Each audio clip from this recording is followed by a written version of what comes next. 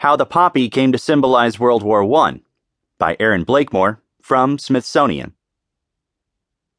A century ago, the war to end all wars raged throughout Europe, a war that racked up nearly 38 million casualties, including upwards of 8.5 million deaths. More than 900,000 of the dead were British soldiers, and since 2014, 100 years after the war began, thousands of people in the UK have seen a huge field of red ceramic poppies, the symbol of war remembrance throughout the Commonwealth, pop up around well-known landmarks like the Tower of London. The installation is called Poppy's Weeping Window, and it's now on view in Wales at the Carnarvon Castle. The evocative work began touring the UK last July. Created by artist Paul Cummins and designer Tom Piper, the display started out as part of an exhibition at the Tower of London and grew in size and scale as huge numbers of visitors, an estimated 5 million in all, came to see the bloody beauty of hundreds of thousands of red poppies pouring out of a window, each honoring a British or colonial serviceman who died during the war. Since then, the exhibition, which was initially planned to be temporary, has been preserved and is touring the rest of the nation in two parts, Weeping Window and Wave. As the BBC reports, the exhibition's current stop has already drawn thousands of visitors. But why poppies? The answer is half biology, half history. The common or corn poppy, also known as Papaver roeas, grows throughout the United States, Asia, Africa, and Europe, and is native to the Mediterranean region. Its seeds need light to grow, so when they're buried in the earth, they can lay dormant for 80 years or even longer by some accounts, without blooming. Once soil is disturbed and the seeds come to light, poppies nobody knew existed can then bloom. During World War I, this beautiful phenomenon took place in a Europe decimated by the first truly modern war.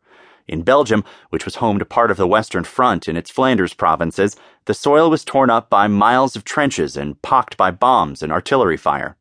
The battles of Ypres, which took part in a portion of Flanders known as Flanders Fields, were particularly deadly and took a toll on the physical environment too.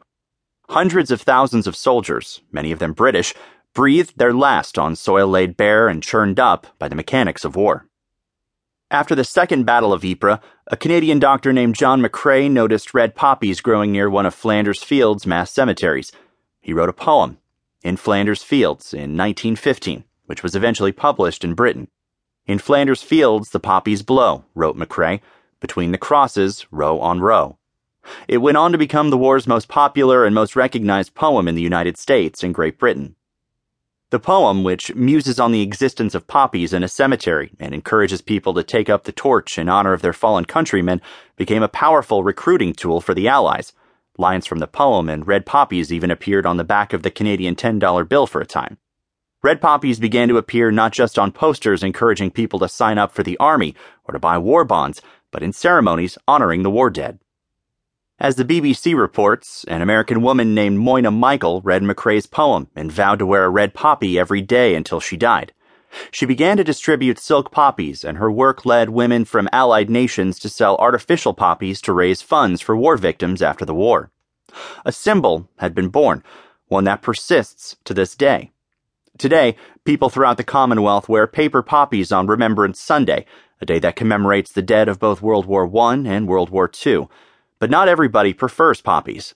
As The Week reports, some people see the symbol as glorifying war and use white poppies to show their objection to war.